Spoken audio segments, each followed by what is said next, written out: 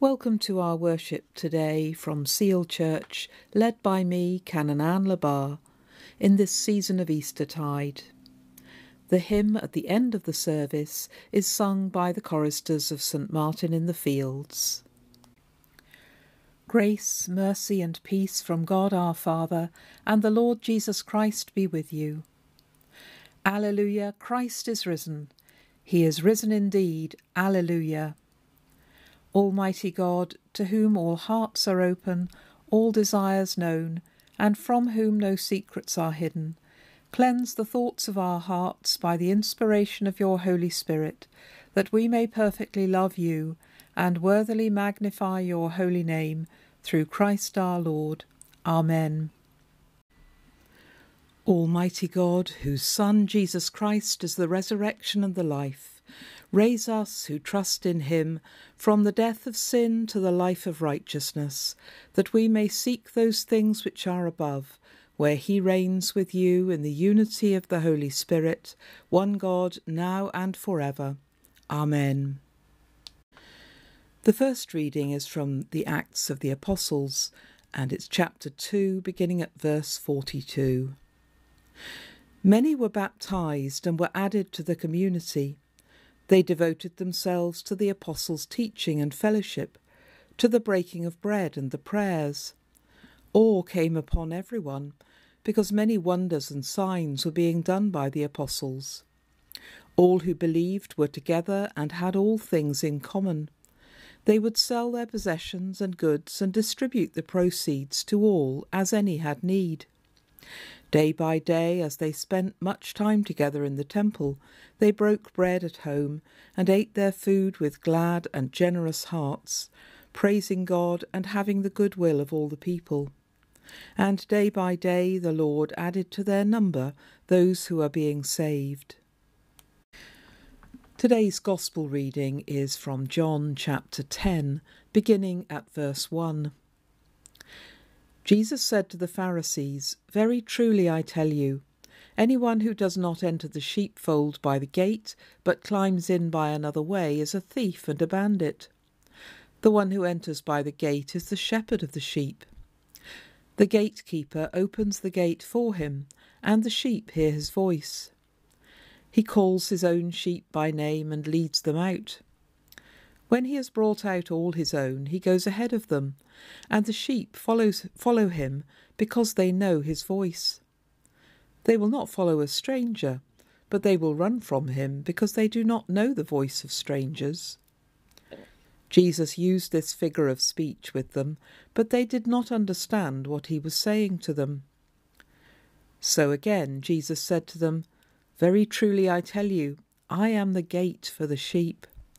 All who came before me are thieves and bandits, but the sheep did not listen to them. I am the gate. Whoever enters by me will be saved, and will come in and go out and find pasture. The thief only comes to steal and kill and destroy. I came that they may have life, and have it abundantly."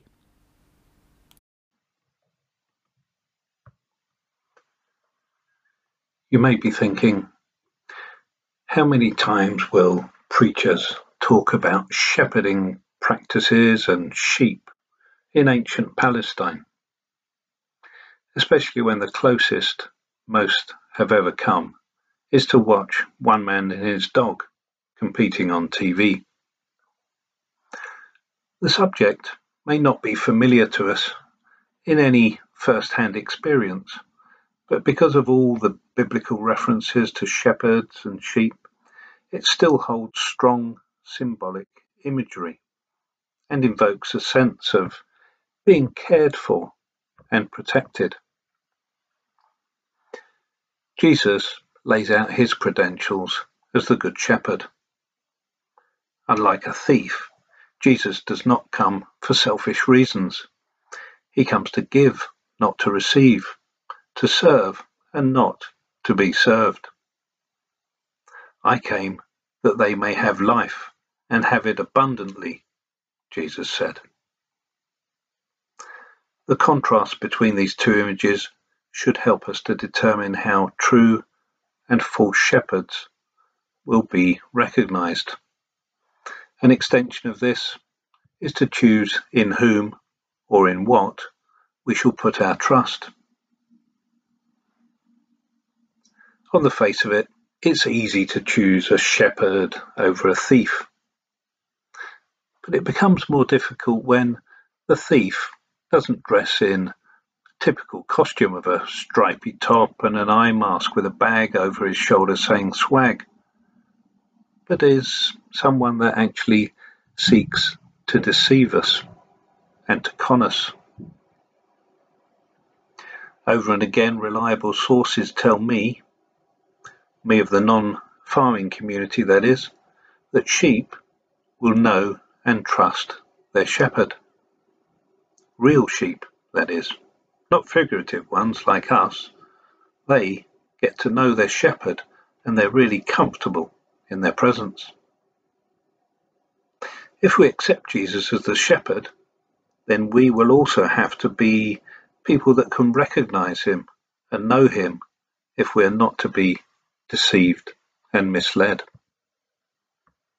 In short, Jesus promises a life far better than we could ever imagine.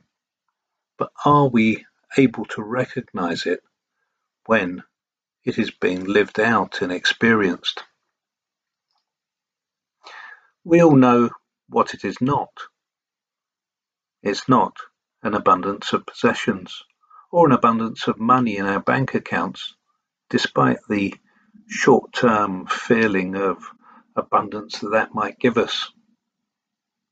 We can't pretend that certain possessions and some money don't make life less stressful and do make life more comfortable, but life abundant they cannot bring. We may feel that we have abundant life if we have people who love and care for us. We may feel life is abundant when each day has a positive purpose, to do work that's not entirely selfish, to help alleviate suffering or support others in some way. We realize how abundant and blessed we have been with our physical and mental health when it deteriorates.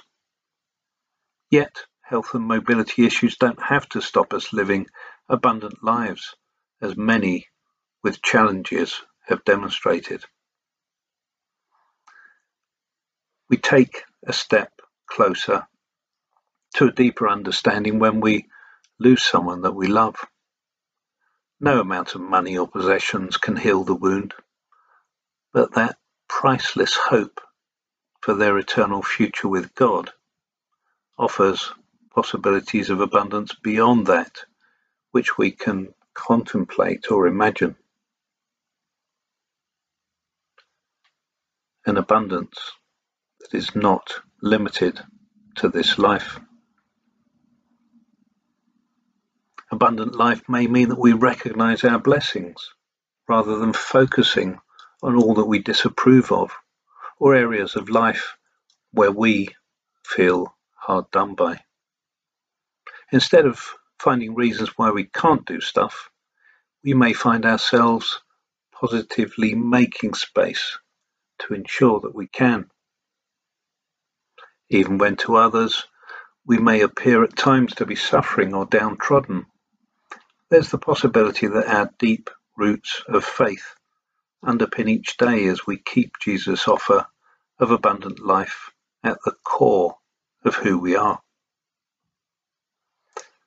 Psalm 23 states, "You prepare a table before me in the presence of my enemies. You anoint my head with oil. My cup overflows." The assurance of Jesus as our shepherd, providing comfort and protection, sounds like an abundant life, one deeply rooted in love and hope of an eternal future. In our reading from the Acts of the Apostles, we join Luke's account immediately after 3,000 people are baptized on the day of Pentecost. In short, something big, wild, joyous has just taken place. The very same Holy Spirit which is alive and with each one of us today brings this early version of church together as people enlivened and excited to learn more about what God has promised to them go on a voyage of discovery through study, prayer, and communion. Does that bring back memories? Perhaps the time we first had that sense of awe in the same way that we heard those early Christians did, or the yearning to know God's presence that heightens our senses to all around us and strengthens our determination to complete our journey to Him in the way the psalmist spoke of. Remember those early days when we yearned to know more of how it could be possible that each one of us could be loved so much by God, just as we are. This abundant life offered in Christ, is it really available to everyone if we choose to accept? How would it be better than the life we were living before? We may have pursued it through enthusiastic reading whenever we had a spare moment, questions and affirmations shared with others, learning from those who had journeyed ahead of us, and a new sense of security that we will never be abandoned. For most of us, this still continues, but in a less frenetic way, though it's found a deep meaning in the way we live our lives and relate to each other and the world. There's always the danger that familiarity with words of worship, prayers and liturgy can sometimes lead us to going through the motions of worship. We've all let our thoughts wander at times when you're in church. Did I put the chicken out to defrost before I left this morning? I wish I'd picked up one of those blankets on the way in. It's freezing. I'll put the thermals on next time. And meanwhile, the words of the liturgy and the service wash over us. To the early Christians, the place of worship was important as they gathered together in the temple, but they had also become much more than this, a body of people united in their newfound identity and purpose. From now onwards, the real temple is the body of the risen Christ. When I last studied this passage from Acts, we were prohibited from gathering together due to COVID rules, and there was a real sense that something valuable was being denied to us. What had become routine or even ritual in many lives stopped very suddenly. We yearned for the time when we would be able to move freely, to physically gather, to worship, celebrate, and even commiserate together again. In the meantime, we were determined to make the most of the slowdown, to gratefully breathe the air that was cleaner and heighten our awareness of the beauty around us. We found new ways to share worship together, some of which actually improved accessibility for those otherwise excluded. We were reminded of the importance of the Apostles' teaching to form habits of prayer, study, and fellowship, and we were forced to find a new pattern which continued to sustain us. What we had taken for granted could be seen for its true value now. Weddings, funerals, baptisms, and regular worship are all the richer when they are shared with others. Abundant life cannot always be easy to put into words, yet we can see with our own eyes what it clearly is not. It cannot be warring factions slaughtering each other. It cannot be people smugglers, exploiters who don't value the lives of others, those who abuse people weaker than themselves. We know that its meaning could be found in Christ, and that glimpses may be discovered where we seek to serve each other, to support those in greatest need, and collaborate with those who deserve our trust. Now is the time to keep looking forward, to keep moving forward as people trying to live out their abundant lives. We need to spread the good news through our words and actions. We need to draw strength from our unity of purpose to make God's love known. And there's much inspiration to draw upon as acts of kindness and support abound, despite the fact that they will never be as newsworthy as all the grim and depressing events going on in our world. Remember, the way those early Christians cared for, included, and shared with those in need.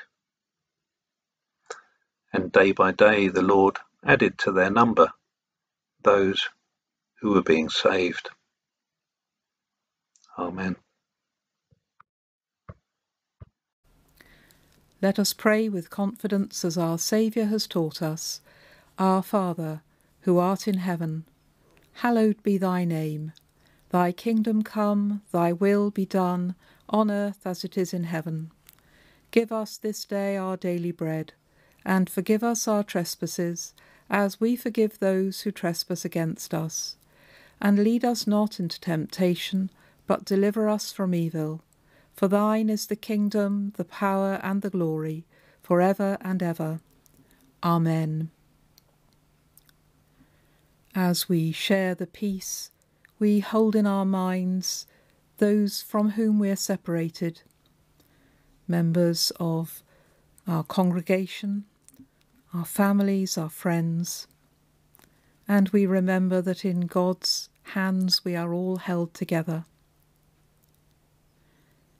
Jesus said, "Peace I leave with you, my peace I give to you.